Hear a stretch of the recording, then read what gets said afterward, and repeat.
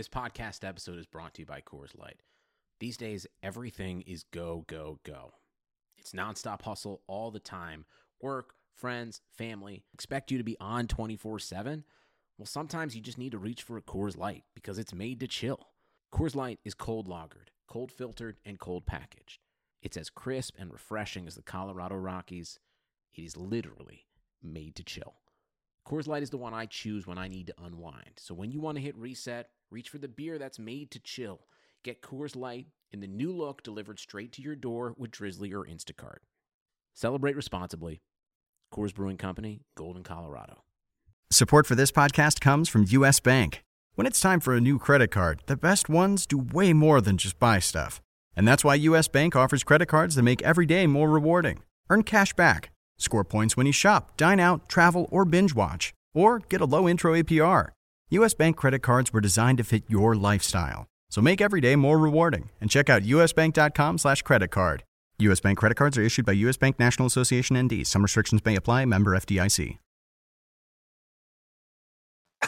We are back and we are live. It is Fight IQ presented by RotoWire MMA after a long 3 weeks without seeing our faces if you're watching on YouTube or listening to our voices if you are streaming this.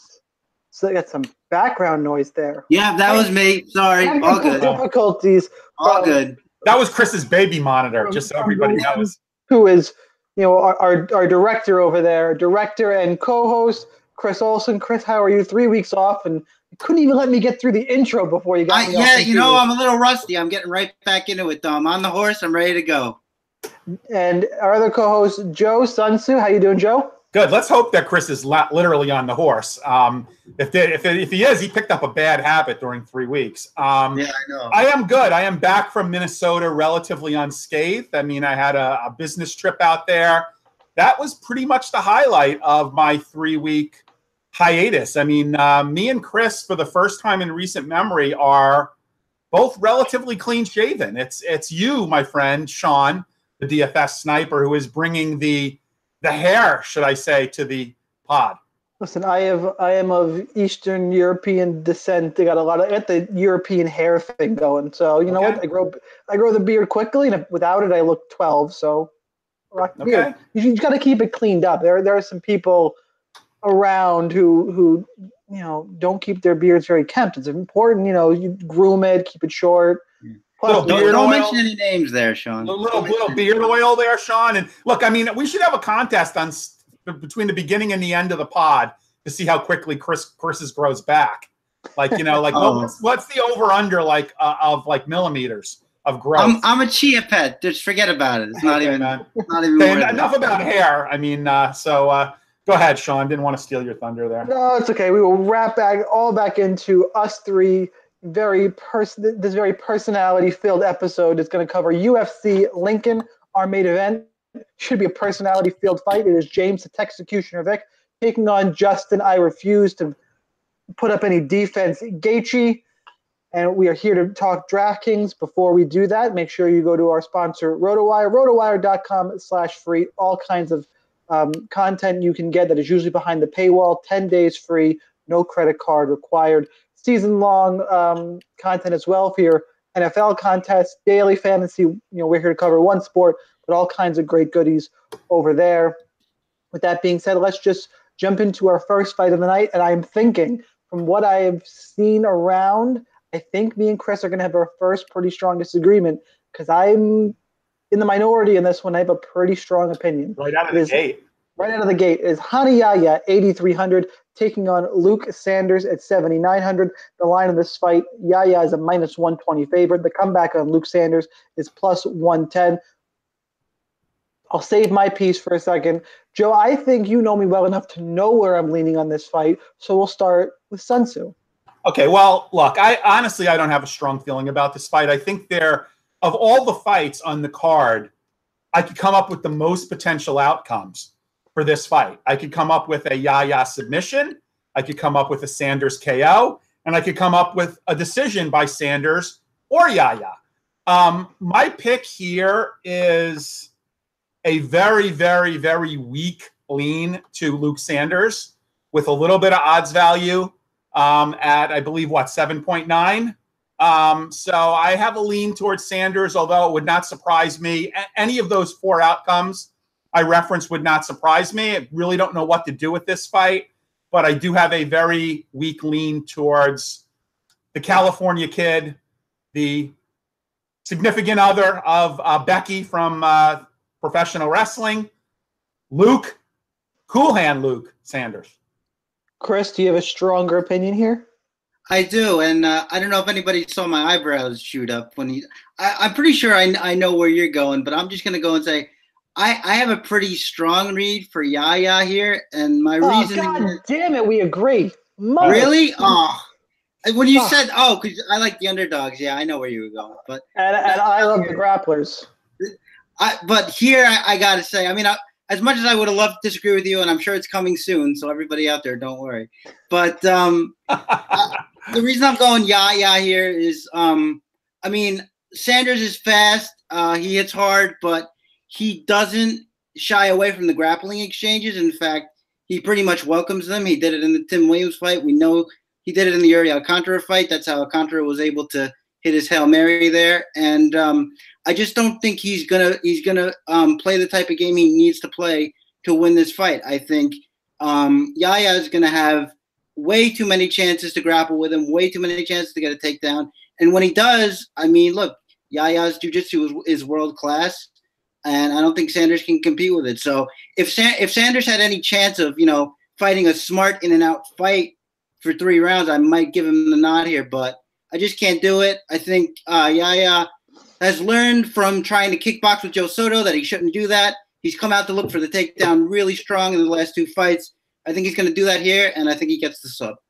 Yeah, I like Hani Yahya a bunch here. I think he gets the single leg, gets his fight to the ground, and he is a former ADCC champion, world-class Brazilian Jiu-Jitsu.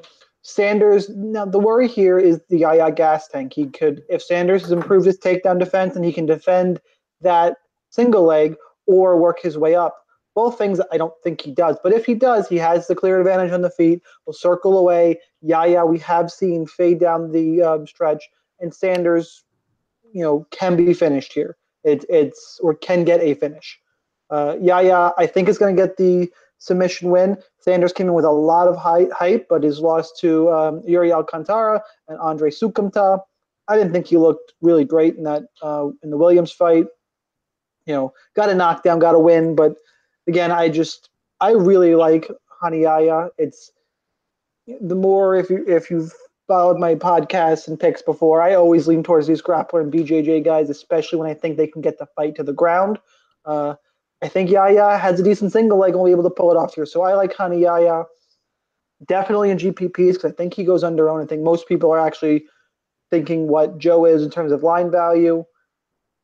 And cash games, I'm tempted. I just don't know if he's going to fit in the build because there is the chalk construction you almost need in cash, at least the beginning of it, makes Yahya a little tough to squeeze in. But we'll get to that as we move on. So that's what I have for our first fight. Next fight of the card is Drew Dober, 8,900, taking on John Tuck at 7,300. Dober is a minus 200 favorite. John Tuck is at plus 185. John Tuck most recently beat the ghost of Takanori Gomi. Loves to hurt you, jump on the rear naked choke, whereas Drew Dober also had in my mind, one of the best fights you're going to see last time out against Frank Camacho. That war, that classic Camacho-style fight. This one, though, is going to stay on the feet. Tuck is getting older. I like Dober. He seems to be adding to his game. I think he hits a little harder, better technical striking. Before the Camacho fight, he had knockdowns in 3 straight fights. And the fight before that against Scott Holtzman, he took Holtzman down 5 times. I think Dober is more well-rounded. I think Tuck really just needs to land that right hand as his only shot. I don't think he does it. I like the favorite, Drew Dober, pretty much in all formats here. I'm a little worried about scoring, but that's going to be a common theme because outside of Yahya, there's really not a ton of grappling on this card outside of one other place that we'll talk about. Maybe 2. But either way, I like Drew Dober. Chris, what are you thinking on this one? Are you going to give us your first underdog play here? No, not quite yet. Yeah, I like Dober quite a bit here. I think his striking game is way deeper. I think John Tuck basically needs to grapple, I think, to win this fight. And that's not to say that he can't.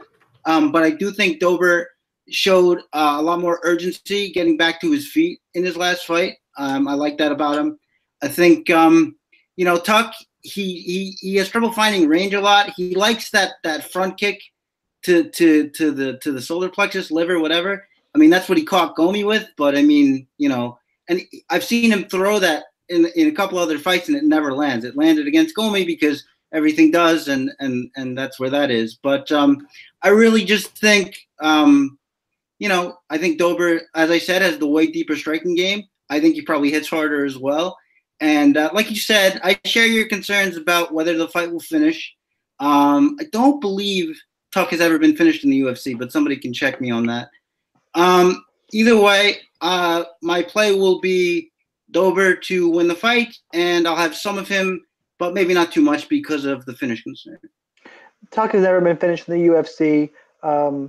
Did lose a decision to Norman Park, Kevin Lee, Josh Emmett are some of his decision losses, but he has not yet been finished. I do think Dober throws at a high enough output. He's a little too expensive. Joe, what are you thinking for this fight? I think this is essentially very much, not very much, but very close to the last fight that Dober had. You've got a guy that's got a gas tank issue, throws hard, hits hard, same part of the country as Camacho. There is a bit of a narrative with Dober being from Nebraska. So this is essentially a homecoming fight for him. Look, I'm not in love with Drew Dober. I mean, there was also some narrative around him having some issues with the commission regarding weight cutting, and he is not a very big guy for the weight class. He's solid, but he's small. So I have not seen the weigh-in video. I don't know what he looks like, but I am going again. This is another fairly lukewarm take. I'll pick Dober here. Well, let's see if we can get a stronger take from you as we move on to our first women's fight of the evening. Although I think it's first and only of this card, correct? No, there's two women's fights. Oh, that's right, Angela Hill. We got to talk about. We'll get there. First up, though, we have Joanne Calderwood, 8,800, taking on Kalindra Faria at 7,400. The line has been rising on Joanne Calderwood. It's now minus 165. It's actually held steady the last couple of days. You know what? I take that back. It's held pretty steady, 165. I thought I saw it at like 140 at some point.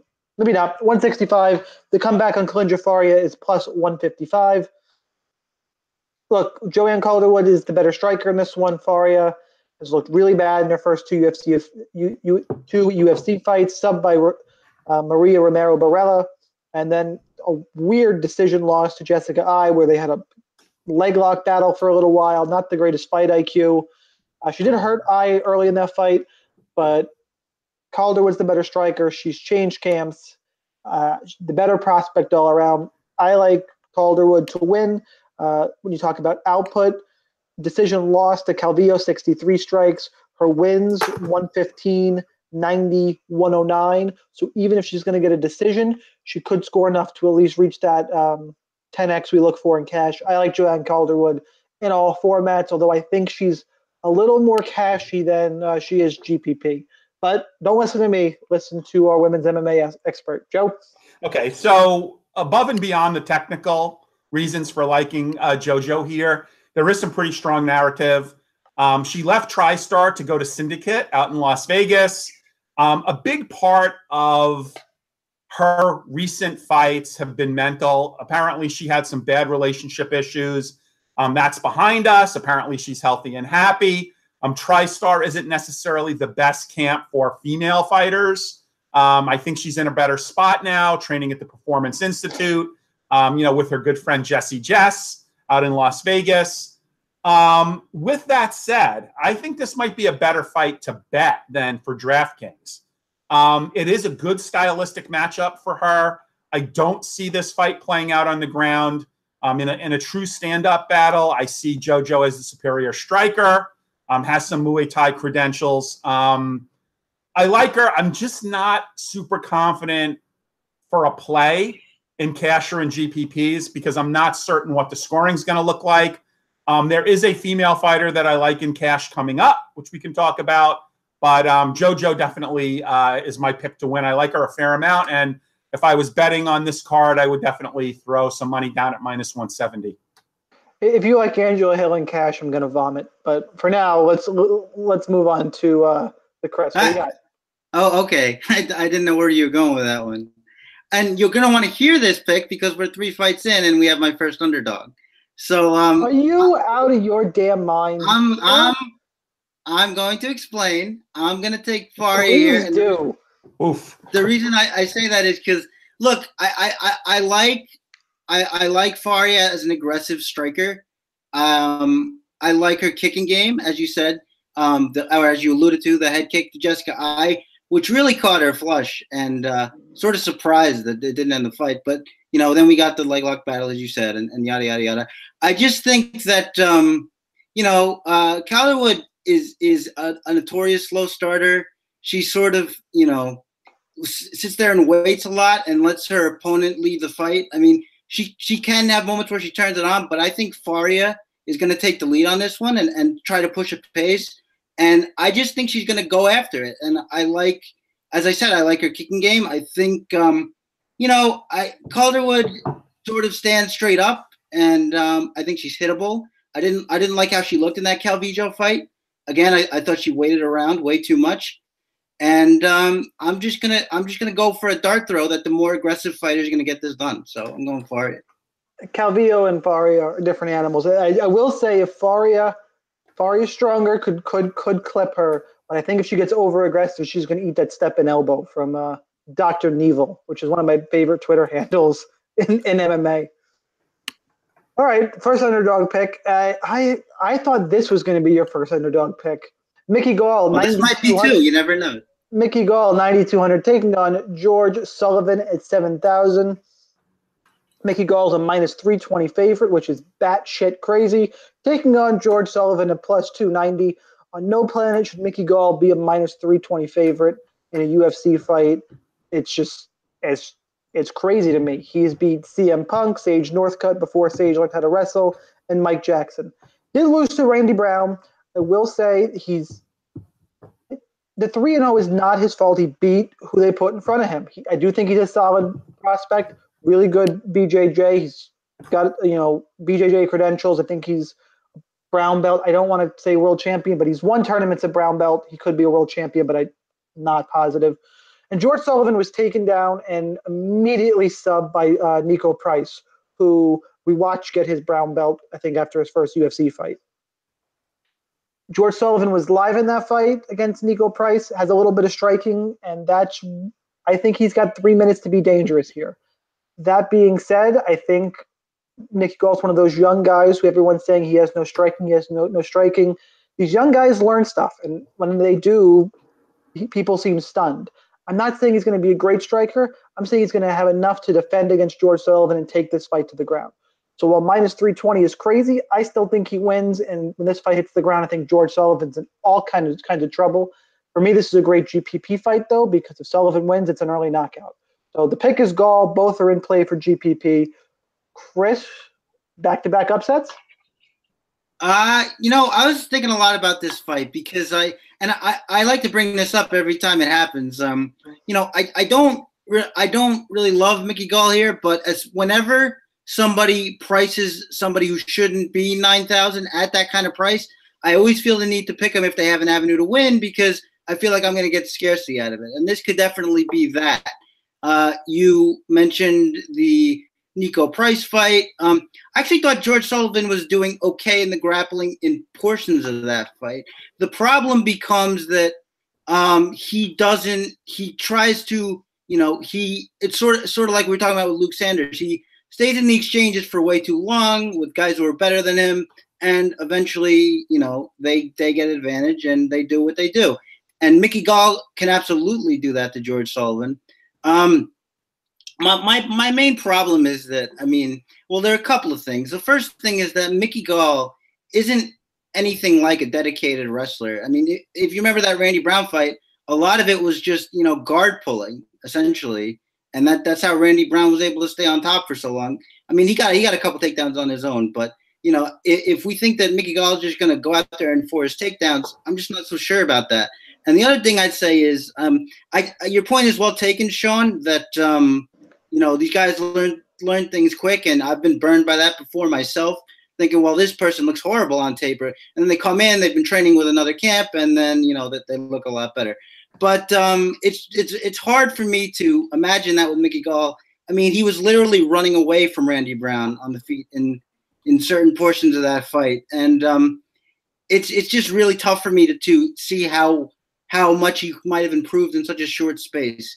Having said that, though, I think he's going to know where his bread is buttered here. I think he's going to know it after the loss too. He's going to want to get back on the right track. I think he probably takes George Sullivan down and chokes him out. I don't think Sullivan's that great of a striker either. He's got some power. But, if I have to pick, and I do because this is a pick-me show, I think I'm going to take Gall by early submission. He's going to get it done quickly. Joe, who do you have for this fight? Wow, that was a pretty long diatribe on what is not a really super interesting fight. There's some narratives here. Two Jersey boys. Prior to his last fight, Sullivan was coming off a 2-year USADA suspension. He gassed out against Price. He looked okay, gassed out. If he is up for it, I see him performing better here. Mickey Gall actually did this camp on the West Coast at Muscle Farm, I believe with Matt Brown and others. He has claimed he has not left his camp in New Jersey, and I believe they will be cornering him, but he went to Muscle Farm apparently to work on his striking. I am still not sold on Mickey Gall. I'm going to actually take a flyer on the dog here. I think there's some good value on DraftKings. This is a low floor, high ceiling type of play. I would certainly not recommend it in cash, but at a 7K, I would take a flyer on Sullivan here. I would also use some Gall. This is strictly a GPP fight. I would not get near either one of these guys in cash. There's just too much variance. But I am taking George Sullivan for the upset. Can't disagree with much of that. Next up, Marcus Perez, 8,200, taking on Andrew Sanchez at 8,000, a place where I think we could get some more grappling. The line on this fight, by the way, we have odds value yet. I've been expecting this fight to flip all week, and it has. Andrew Sanchez is now a minus 115 favorite. Marcus Perez plus 105, so there's some odds value here, which I'm actually a little disappointed about because I was going to play Andrew Sanchez in cash at 8,000 pretty much regardless. Look, I know Andrew Sanchez has one of the worst gas tanks you'll see, but he's winning these fights until in the third round he gasses out. It's just what happens. He has wrestling. He's a better boxer than Sanchez. I think he can get this fight to the ground. Can he really make the same mistake 3 times in a row? I guess we're going to find out. But by the way, Marcus Perez really doesn't have a good gas tank either. He's lost to Eric Anders. He won his last fight against James Boknovic, but Sanchez has legit skills. He could make a run in this division if he didn't have this gas tank issues. Maybe he's worked on it. Maybe he's improved, but skill for skill, Sanchez to me is the better fighter. I think he's in play at 8,000. I think the line is probably still a little off. I would have lined this closer to like minus 140. So I think there's value here. I like Andrew Sanchez. Joe, do you have as much love for El Dirte as I do? I do. Call me crazy. Camp change here. Sanchez moved to Las Vegas. He is now at Syndicate MMA in Las Vegas. So he is giving a new camp a try. Normally, I like to wait a fight to see how a camp change has affected a fighter. I do believe it is a good move for him. He needs to work on his cardio. He throws everything hard and heavy. He was really taking it to Anthony Smith prior to gassing. I am going to give him one more chance here. Perez is also taking this on relatively short notice, this fight. So I do like Sanchez. I am following the line value here. Chris, are you going for the underdog who's now priced up? this is sort of a weird thing to say, but I'm kind of a Marcus Perez fan. I like a lot. I like a lot about his game, and I think actually before I get into that, let me just say what you noted about the gas tank, which I of course agree with for Andrew Sanchez. I think this is another bad matchup to that end because it's another tough dude who's going to push a pace. Hold on. But Perez also he pushes a pace you can't maintain. He gasses. I was going to ask you about that too. Where did we see him totally gas out? I've never seen that. Go watch some of his fights on the regional scene. He slowed down against Anders. I get it was Anders. He slowed down for sure. He's slowed down in other fights. Okay, well, you can't slow down against James Bogdanovic. The fight was over in 2 minutes. Well, that's true, but I mean, we know that he's a really strong guy. He was getting slammed takedowns of Anders, let alone Bogdanovic, which he was doing as well. So he's very strong. He's got a good kicking game. He's one of these guys who likes to do, close the distance and do big movements, which I'm not a total fan of, and which could explain some of the slowing down. But I think he's got a nice kicking game. I think he's a good grappler. I think he's a good back taker. He's good in the scrambles. And I just think, as I said before, tough dude, as we've seen, and he's going to push a pace. Although the amount of gassing that he do is contested, but be that as it may, I think Andrew Sanchez could have a lot of the same problems in this fight, and I think Marcus Perez probably hits harder than Sanchez does, and I think that he's gonna push the pace. He's gonna come out and dictate where this fight's gonna go, and I just like him to close it down. I wouldn't be shocked to see a finish here, even if there was a takedown and maybe in a scramble, Andrew Sanchez got his back taken. That wouldn't shock me.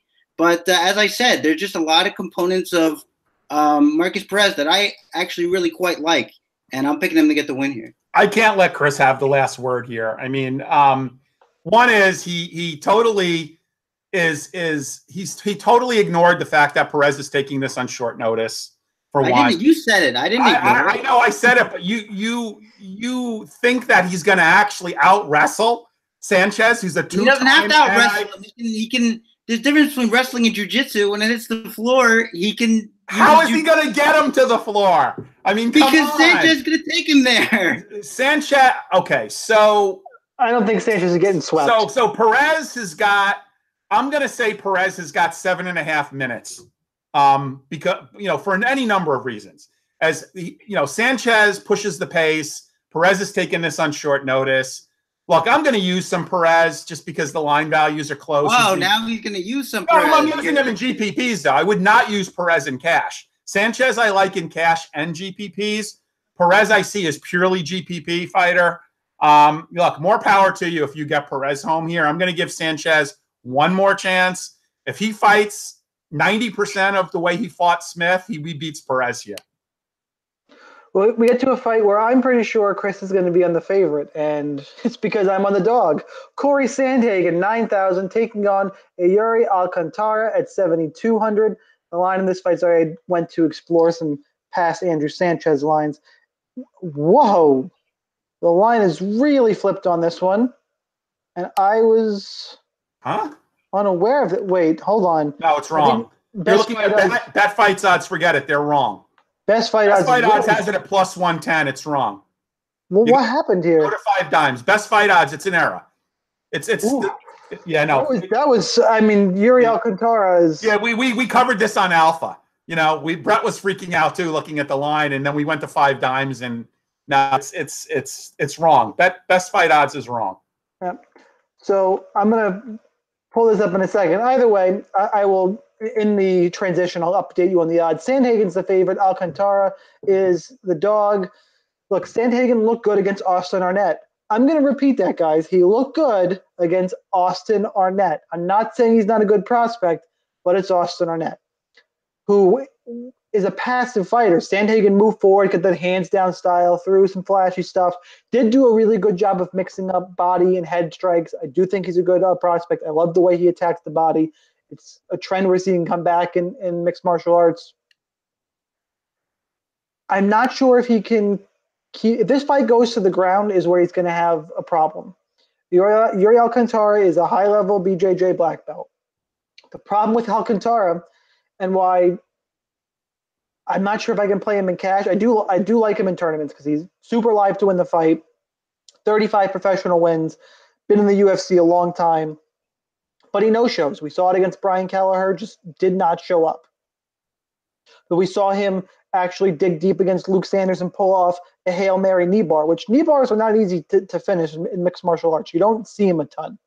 Had a really slick submission against Brad Pickett. He's a high-level guy, and he's the veteran here. At 7,200, that's always going to pique my interest. Corey Sandhagen's got to prove it to me. My issue with playing Sandhagen, while he could get a knockout, for me, this is a very top-heavy player pool.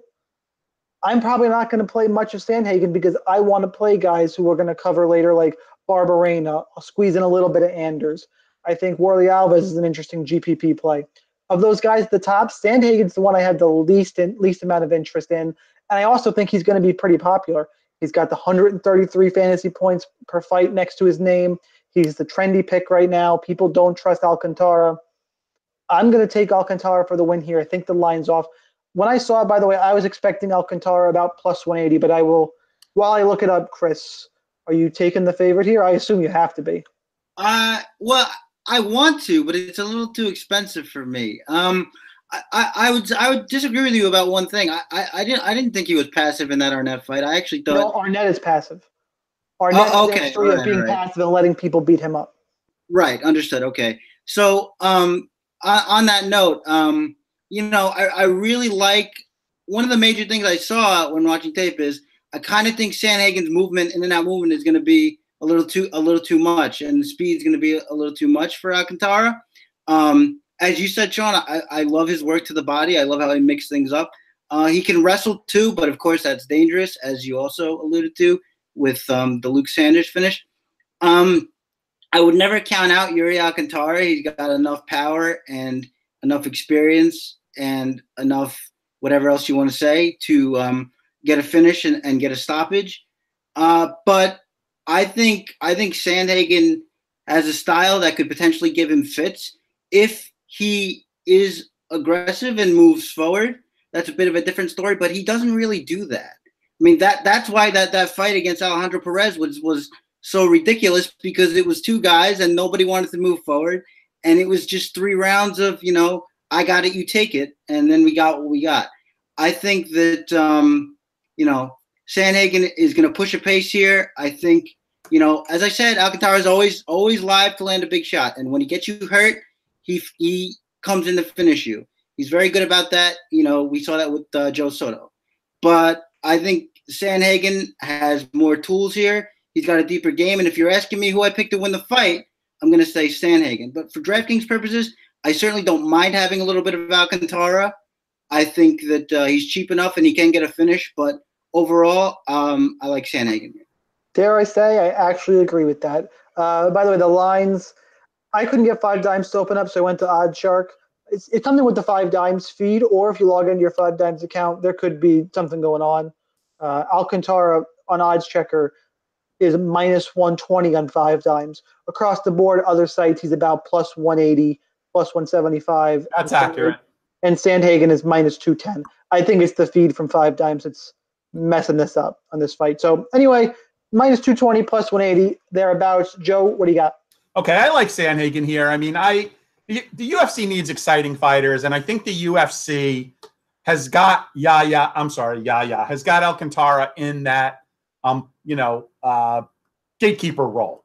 I do think that stylistically, it's not a bad matchup for Sandhagen. The way that his stance and the way that he holds his hands lends it to a good takedown defense. I think he's got actually a striking advantage over Alcantara. I do think for DraftKings purposes, this is a good fight to target in GPPs.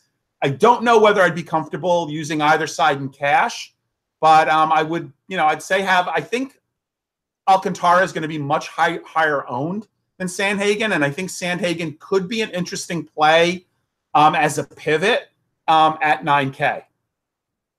Yeah, I think we just can disagree on the ownership. I actually I haven't listened to many other pods though this week. It's been a busy week, so I thought Sandhagen was going to be more popular. I could be mistaken though. All right, moving on. We have my computer freaking out. Sandhagen Alcantara. It is Warley Alves at 9,300 taking on James Krause at 6,900. James Krause has the most delusional nickname in all of mixed martial arts. It is James Krause. Say that 6 times fast. Look, he's moving up in weight to take on Warley Alves. He's going to be a little taller still, but Alves should be stronger. And Krause a lot of times relies on his strength. Alves, he's got that nasty guillotine. My problem with this fight is I think Warley Alves is the better fighter. Krause is also halfway out the door in mixed martial arts. It's Alves, unless he gets a finish or a submission, he's not going to score that well. And if he does it in the second round, he may not. He's very low output. So for me, it's Alves. It's a GPP play. This is a fight that I'm probably not going to have a ton of exposure to, but I am very interested in the Warley Alves side. I just think he does what James Krause does, but better at a bigger weight class. Joe? Look, I so badly want to pick James Krause here. If coming off a 4-fight winning streak, I think the narrative you covered, he's got the gym in Kansas City, Megan Anderson, among others, our good friend Laura Senko. That's her gym in Kansas City. Is he a coach? Is he a fighter? He hasn't really been active. 6.9K is so attractive. I think the UFC is promoting Alves. I wouldn't be surprised if, Krause loses if he retires after this fight and focuses full-time on coaching. That is why I'm reticent to chase what I think could be a potentially good value. I do agree with you that I'm probably going to have least exposure of all the 9K plus fighters. I will probably have the least amount of exposure to Alves, in case Krause does decide to show up. I think that he went up to 170 simply because he didn't want to cut weight. That's really the only reason, not because he saw himself going on a run at welterweight. So I guess my pick is, it's a very tentative one. I do think Alves has enough to get it done. I don't know whether the scoring will be there, absent a finish. Not a high output striker. Don't think there's going to be a lot of takedowns. So I do like Alves. I just don't know that this is a great fight to target for DraftKings. The line on this fight, by the way, before we go to Chris, is it's fluctuating. Some sites minus 330 all the way up to minus 400 for Warley Alves, which is about a plus 300 comeback on James Krause, which is kind of tempting, but I can't do it. I like Alves a bunch, as I said. But that line is also, there are a few lines that are just crazy. We talked about Mickey Gall. This is another one coming that I think is real out there. So, Chris, what do you got in this fight? Yeah, I think you guys pretty well covered this one. I mean, I actually texted my friend, is Warley Alves versus James Krause a real fight? Like, I just think that, I mean, it's a weird spot because Warley Alves is so much better, and yet, as you guys alluded to, he's relying on the finish. So, what do you really do with it? And it's not as even as though, I mean, because Krause is the dedicated grappler, the more dedicated of the two, and you would say, well, if he gets him to the ground, but it's not like Alves is dead there, not by a long shot. So there's not even a clear path to me for Krause to really win this fight. In the striking, he's just dominated. It's not even close. And I think he might go out there and look for takedowns, but we have seen Warley Alves takedown defense steadily been improving.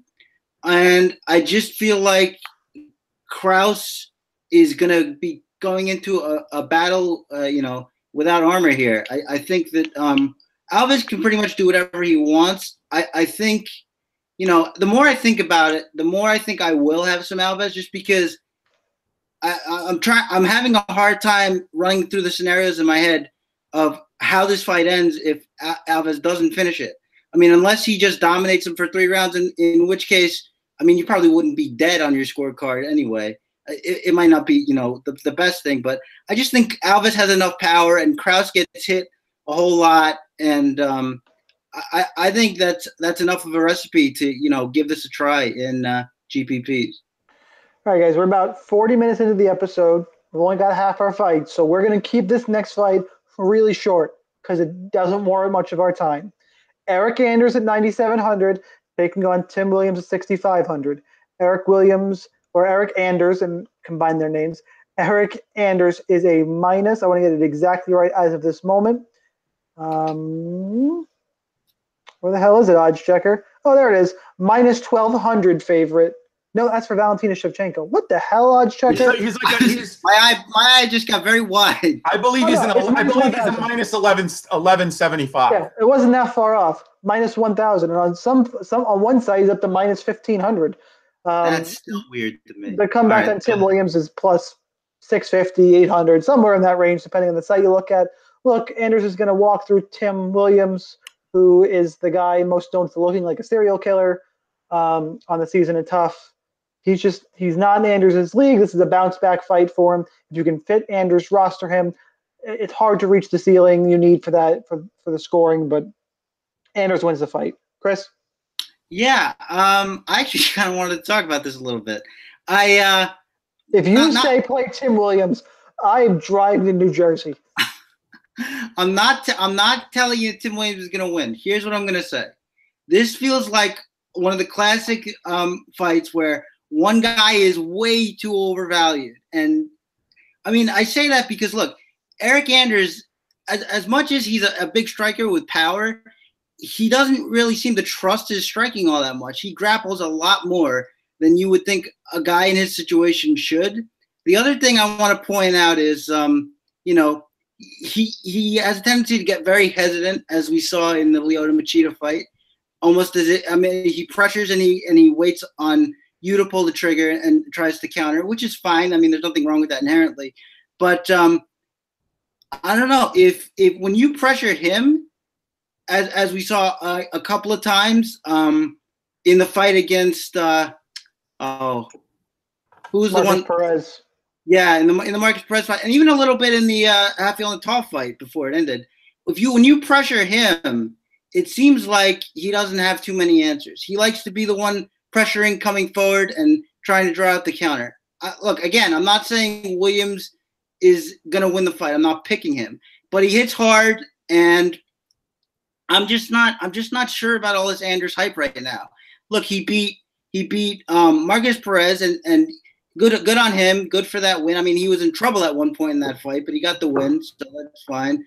And then he beat Rafael Natal, who basically plays right into Anders' game and always backs himself up against the cage. I mean, that's pretty much all he does. He did it in the Tim Boetsch fight before that. So, I mean, it's pretty easy to beat that guy if you have the Anders game plan.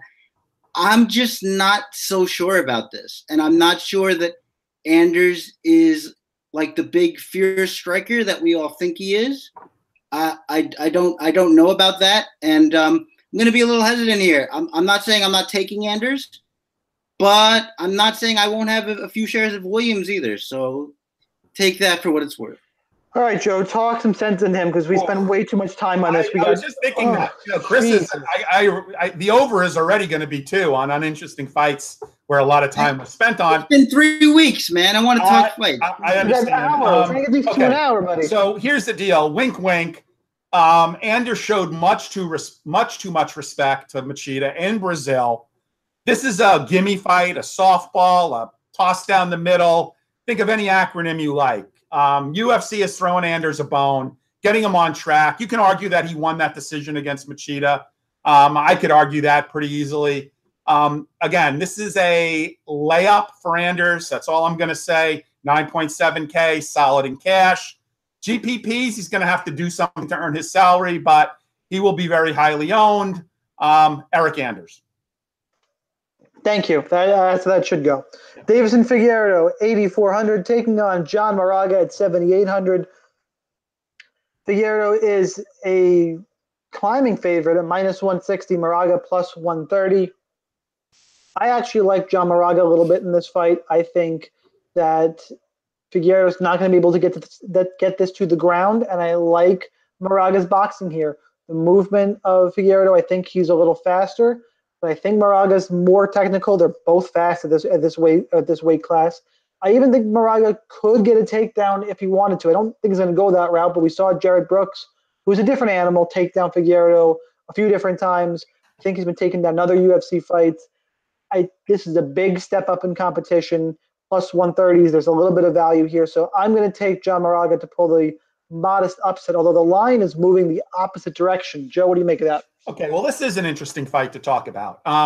There's some narrative here. Figueiredo's first fight out of Brazil, although I believe he did come out early and has spent time at Alpha Male. So this will be an Alpha Male versus an MMA lab fight. If Moraga was a takedown artist, I would probably like him more. He's more of a guard puller. I think there's some value at 7.8K. I think there's value in both sides. When I first looked at this fight on the basis of how he destroyed Joseph Morales, I was like all in on Figueiredo. And now I'm kind of coming a little bit back on Moraga. I guess I'm going to stick with, because he came out early and spent some time at Alpha Male, I think I'm going to stick with Figueiredo, although I do think this is a good fight to target in GPPs. Have some shares of both sides. My pick is Figueiredo. Chris, where are you going? This fight is really intriguing to me. It's one of the most interesting fights on the card for me. I agree with you. I like Moraga's boxing. I think he's looked really, really sharp in his past two fights. I think his combination punching is good. I think his angles that he takes are good. Deiveson Figueiredo, I heard them say on the broadcast that he trains with Yuri Alcantara, and you can tell because his entire game is single shot power. That's what he wants to do, and he'll move forward a little more than Yuri does. So you need to be moving forward on him, which I think John Moraga will do. You don't want him to crowd your space. You don't want him to dictate where the fight goes. But aside from that, I just think Moraga has a deeper striking game. I think if they want to wrestle, Moraga can do that. He can scramble. We've seen that. If they want to do submissions, it's actually kind of funny. This is the battle of the guillotine attackers. We saw Deiveson Figueiredo do it a lot against Gordon, and we saw Moraga do it a lot pretty much every fight that he gets a chance to. But hoping that he doesn't get himself stuck on the bottom, and I don't think he will, but there is a chance that he will. But I just like his overall game way more, and I'm taking Moraga here. All right, next up, my favorite 9,000 and above price fighter, Bryan Barberena at 9,500, taking on Jake Juggernaut Ellenberger at 6,700. Barberena is a minus about 400 favorite. Comeback on Ellenberger plus 350. Ellenberger's 2-8 in his last 10 fights. Was knocked into another century by Mike Perry 2 fights ago. Finished last fight by Ben Saunders. Look, it's sad, but it's a case of a guy sticking around too long, I think. Does the old Jake Ellenberger show up? Maybe, and even that guy would have a really tough fight against Bryan Barberena. Barberena is a tough guy, a really difficult out. His losses are to Leon Edwards, Colby Covington, and Chad Lepre. And that Chad Lepre fight was close. He had 95 strikes and a takedown. Look, I think Barberena is going to pressure forward like he always does. Ellenberger at this stage in his career, I don't think can handle that pressure. I think he gets finished early, even in decision. I like Barberena. Said it in the open. Barberena is my favorite fighter, priced above 9,000 point per dollar. Chris, go ahead and pick Jake Ellenberger. Well, I won't go as far as that, but I will say, I've actually watched that Ellenberger Mike Perry fight quite a bit because we've talked about it on here before, how good I thought he looked in that fight before he ultimately ate the biggest elbow I've ever seen in my life. But what I think he did so effectively there was counterpunch. I think he waited on Mike Perry. Perry threw a shot and he would counter. And he also used his wrestling very effectively, which I think he can do here. Pretty much anybody who tries to take down Bryan Barberena takes Bryan Barberena down. So I think that can work in his favor. I think Ellenberger can use Barberena's aggressiveness in his favor. I don't know what to think about that body shot KO from Ben Saunders. he hasn't really shown vulnerability there before, at least not to my recollection. So I'm not really putting too much into that. I think, and I like Barberena too. I think his boxing is underrated. I love his aggressiveness. I love the fact that he never seems to be hurt by anything and can always just come forward. That's a good way to break opponents when you're able to do that. But I don't know. I think this is a close fight, and I think that if you believe in Ellenberger, I mean, if you can stand it, I think a lot of people have given up on him. I think that he might make a good contrarian GPP play, and I'm all about it. So if you're going to put a gun to my head, I'm going to say Barberena wins the fight, but I think it's closer than a lot of people think. Joe? Dude, if I put a rubber band to your head, you should be picking Barberena here. Okay, so here's the narrative. Saunders simply does not finish people like Ellenberger got finished. Ellenberger, the question we should all be asking is whom at the UFC does Ellenberger hold naked pictures of? Because coming off brutal losses like he has, how in the hell did he get another fight? Narrative, Barberena actually beat Ellenberger's brother. So this will be the second Ellenberger. He wants revenge. Perfect. Okay. This will be the second Ellenberger that Bam Bam will beat here. He is tough as all crap. Yes, Colby Covington took him down 4,000 times, but he got up 3,999 times. I just don't see anything that Ellenberger has here. The question that everybody should be thinking about relative to DraftKings is who has a higher ceiling, Anders or Bam Bam? That's the question for debate. Barberena all day long. Moving on.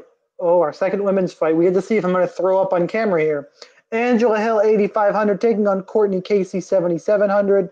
Angela Hill, I believe, is still the favorite in this fight. Minus, depending on the book, about minus 125. Courtney Casey plus 105. So a little bit of odds value on Casey. Hill's in the fights that are generally good for DFS in terms of output. Her last two, she landed over 100 significant strikes against Nina Ansaroff and Mayana Moroz. Lost one of those, won one of those. I think this could be a similar type of fight, but even if she wins, decision, 100 strikes, it's 80 points, it's still under 10K. Courtney Casey, on the other hand, I think she's definitely bigger, stronger, has a reach advantage, and hits harder, is more likely to get a finish. I'm leaning towards Courtney Casey in a relatively close fight. Angela Hill has better fight IQ, which is the worry with Courtney Casey, but straight up, I'm going to take the person who has a little more physical skill set. But it is a close fight, but I'll lean Courtney Casey, and especially for the price. Joe? So Nina Ansaroff essentially showed everyone at strawweight what the recipe is for beating Angela Hill, pressure. Courtney Casey has got a strength advantage. Courtney Casey will muscle her up. She realizes that she's lost two close split decisions that could have easily have gone her way. She could essentially be fighting for her job here. I think Casey has got a pretty solid floor here. I do like her in cash. I think there's some value. My pick straight up is Courtney Casey. Chris, we're both on the underdogs, so who the hell knows what's going to happen here? I just think it's funny that Joe says Casey's going to have a strength advantage when Michelle Waterson controlled most of the grappling exchanges against her. Look, Hill is a striker, not a grappler. Waterson's a grappler. I think, but it's okay. We were talking about strength. I'm just telling you who might be stronger. But anyway, look, I think that Casey had one game plan in that Michelle Waterson fight. Come forward, throw overhand, repeat. And that's basically what she did. Angela Hill is not going to let her do that. Angela Hill is going to take the pressure away from her. Angela Hill is going to strike in combination. She's going to be way too quick. I'm actually really surprised that you guys both like Casey here. I know that Angela Hill has been underwhelming lately. And first of all, I think you guys underrate Nina Ansaroff, but that's a different discussion. But the other thing is I think she's very good, actually. All right, well, we're on board. Chris, I will say in your defense, shout out to Matthew Holt. Matthew Holt, former VP at Canner Sportsbook out in Vegas, he did tweet out that some real sharp money has come in on Angela Hill. So I am actually on Casey despite that. And I don't necessarily need her to win if I play in cash. I just don't see Hill getting a finish. And I think Casey's floor is pretty solid. So she might not get a finish, but as Sean said, your name is Sean. As Sean said, she really pushes the pace and she gets a lot of strikes in. And if she gets a lot of strikes in with a decision, she could still come pretty close. I just think she's basically. I mean, look, probably Casey's the better grappler, but it's probably not going to get there anyway. So I'm not too worried about that. I actually like Angela Hill quite a bit here, and I guess I'm alone with my thoughts once again. Why break tradition? Why break tradition is correct. Co-main event of the evening. Our line value that I'm disappointed is line value. Andre Fili 7,500 taking on Michael Johnson at 8,700. The line has moved. Andre Fili is, as of this moment, really dislike that best fight odds is down. Andre Fili is the favorite now, minus 120. Wow. Michael Johnson plus 100. You have to play him in cash games as much as they don't like that. There's just too much odds value from a DFS perspective. I, however, am going to stick to my guns, and I'm going to take Michael Johnson. I think that Andre Fili really struggles whenever he faces a high-level striker. Calvin Kattar beat him up on the feet. Yair Rodriguez beat him up on the feet. Michael Johnson, make no mistake about it, is good on the feet. His hand speed is incredible. Now, Fili could get a takedown in this fight. That is path to victory. You got to remember, Johnson also should be bigger and stronger in this fight. This is his second fight now at 145 after debuting at 145 last time out against Darren Elkins. Johnson's on a 3-fight losing streak. Fili's trending the right direction. That's the reason for the line movement. I think if they stand in exchange, Michael Johnson knocks out Andre Fili. So I'll have Fili in cash for me. The pick is Michael Johnson, and he's. As the days keeps moving on, I keep wanting to play more and more Michael Johnson as a pivot in GPPs because he should be really underowned. I think this time we're going to we'll start with Chris. Yeah, I would love for that to be the case. I'm kind of surprised to hear you say that. I actually thought Michael Johnson would be pretty popular as the underdog pick, but he's 8,700. That's the problem. He's priced up. Yeah, that's just true. No, you're right. That's a good point. But what I was gonna say is I love watching Michael Johnson work. Like when he's out there flowing and connecting with combinations, and he's so damn fast, as you said. It's beautiful to watch. But he always does the one thing in these fights that are with Gaethje. Every time he had him hurt, he somehow decided to connect with him, giving Gaethje the only chance to survive. He was piecing up Darren Elkins. He throws a wayward kick, gets taken down once, and that's it. I mean, I really just wish he would, stick to what he's good at, and that's throwing those hands in combination. I think because I went back and watched that Fili fight with Kattar specifically because I didn't think his last two really had any relevance to this fight. So what I saw was Fili really comes out and starts bouncing around and using a lot of movement and angles and things. But what happens, or what seems to me what happens, is he gets tired. And as he gets tired, he doesn't bounce around as much. And as he's not bouncing around as much, now when he's trying to slip those shots, he doesn't get out far enough. And that's how Calvin Kattar was able to hammer him with a bunch of straight right hands. And I see Michael Johnson doing pretty much the same thing. I think I wouldn't surprise me if Andre Fili came out and had a good first round or maybe the first 2 minutes of the first round. But I think eventually the hand speed and the striking of Michael Johnson is just going to be too much. And it really wouldn't surprise me if he got a finish here. Joe, where are you going? Look, I mean, I hate the idea that I have to use Fili for line value. I mean, I think you stole the thunder a bit where his path to victory, he's got to take it to the ground. I mean, that to me seems to be the only way he could actually win. I don't see him outstriking Michael Johnson. I don't necessarily understand all the love. There's going to be a lot of people following him for line value. I like Michael Johnson here a fair bit. Is it possible to get off of him in cash games? I don't see how. Yeah, I don't want to do it, but it's if I don't play him, he's gonna win. You definitely have to stack if you're not gonna. Yeah, I'm not gonna do that. Well, if I may offer up a potential path, Darren Elkins is an alpha male guy as well, correct? He is. So Darren Elkins? I don't think so. Is he? I don't think Darren Elkins is alpha male. Is he? Isn't he? I'm pretty sure he is now. I'll check. I don't think so. But all right. Well, dealing under that premise for the moment, they just saw that a guy who was getting beat soundly by him on the feet was able to take him down and beat him. So maybe they just go right to that game plan right away. Maybe just throwing it out there.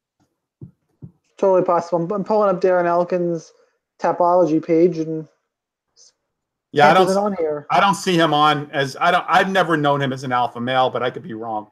Yeah, so I could be wrong. I thought he's from Indiana. He lives in Indiana. That would be really hard for him to travel to train in Sacramento. I don't know why I thought. Let me see. Hang on, because usually it says the gym on top of the Sherdog page. Yeah, it's fighting out of Portage, Indiana.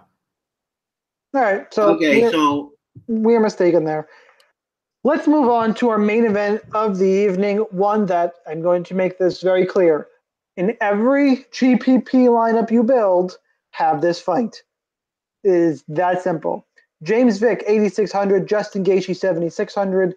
Guys, is Justin Gaethje going to stop leading with his face? Is he going to use the wrestling I think he has? Is James Vick going to catch him coming in, or will Gaethje's pressure be too much?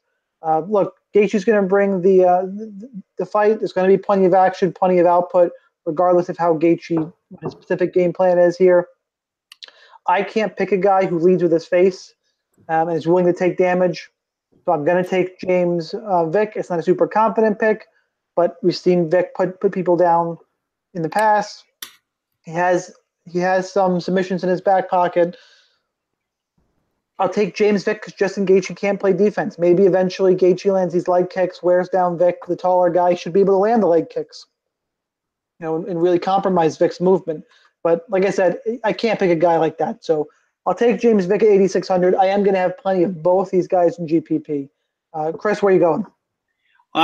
Before we get to that, I'd just like to say that we've heard from Will in the chat.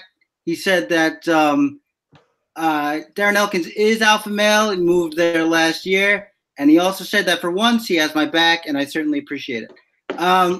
Now, onto this fight. Last time we talked about a Justin Gaethje fight, I said I couldn't pick him to win a high-level fight. And mostly because of the reasons you mentioned. He doesn't play defense. He shells up too much. He leaves his body uncovered. You certainly don't want to do that against a high-level boxer. And that hasn't changed. The only thing I'll say here is I don't know what it's going to be, but I expect something to be fundamentally different about the way Justin Gaethje approaches this fight. Just because I don't see any way that he couldn't. I mean, I don't think the guy has a death wish. He has said before that he was going to use more wrestling in this fight, although he said that in his last fight, so we can't necessarily take that as gospel. But I just think that Gaethje might surprise us with something. But having said that, let's talk about what we see. Okay.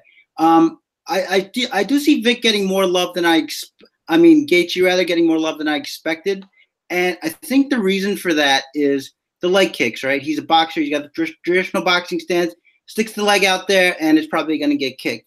And that's a point well taken, but we've seen Vick use his footwork before when he needs to. And we just saw it in the third round of the Trinaldo fight. I mean, it made for a boring round, but, I mean, he was able to keep him stay safe and ride out the decision there. The other thing I would say as a little word of warning is that we know that Vick is susceptible to an overhand. We've seen it before. I believe that's a strike that Dariush knocked him out with. He's eaten it before in other fights. So it wouldn't shock me if Gaethje landed something to change the course of the fight. But skill for skill, which is something we always say here, but I think it applies here. Skill for skill, I just expect Vic as the taller fighter. I mean, Gaethje's got to work his way inside. I expect him to eat a lot of jabs and straights as he's doing that. He also has that counter uppercut that we saw polish off Joe Duffy a little while ago. I just think he has too many tools here, let alone the jiu-jitsu if this does somehow go to the floor. Would it absolutely shock me if Gaethje got a finish here? No, but who's the confident pick for me? It's going to be James Vick. Joe, take us home. Okay, so I should say that I was on Benny when he beat Vic, and I am on Gaethje here. I don't know why Vic. I love his confidence. I love that he bets and he's betting on himself here. I just don't know why Vic thinks this is such a great stylistic matchup for him. You stole a bit of my thunder, Chris. There's no reason why Gaethje can't do to Vic what Benny did. Gaethje has the ability to absorb more punishment, at least he has to date, than Benny. I don't think much of Duffy as an MMA fighter. Great boxer. I don't think he's that good in MMA. I was surprised that Vic actually, took Duffy out standing. But I do like Gaethje here. I don't know if he's going to use his wrestling or not. Even if this fight stays standing, I still like Gaethje here a bit. I think this is a step up in competition, a big step up in competition for Vic based on who he's been fighting. I can arguably say that the best fighter that Vic has faced, he lost to in Benny Dariush.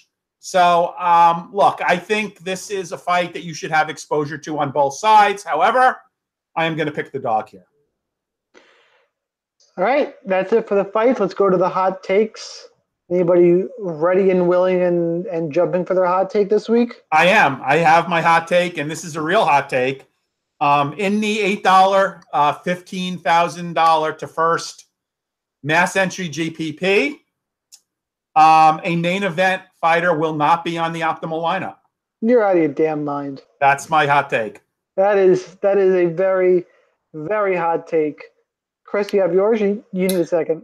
No, I do have mine. Angela Hill gets her first stoppage win in the UFC. Ooh, okay. Okay. I'm toying between two. You guys tell me what a hotter take is. I'll throw out two.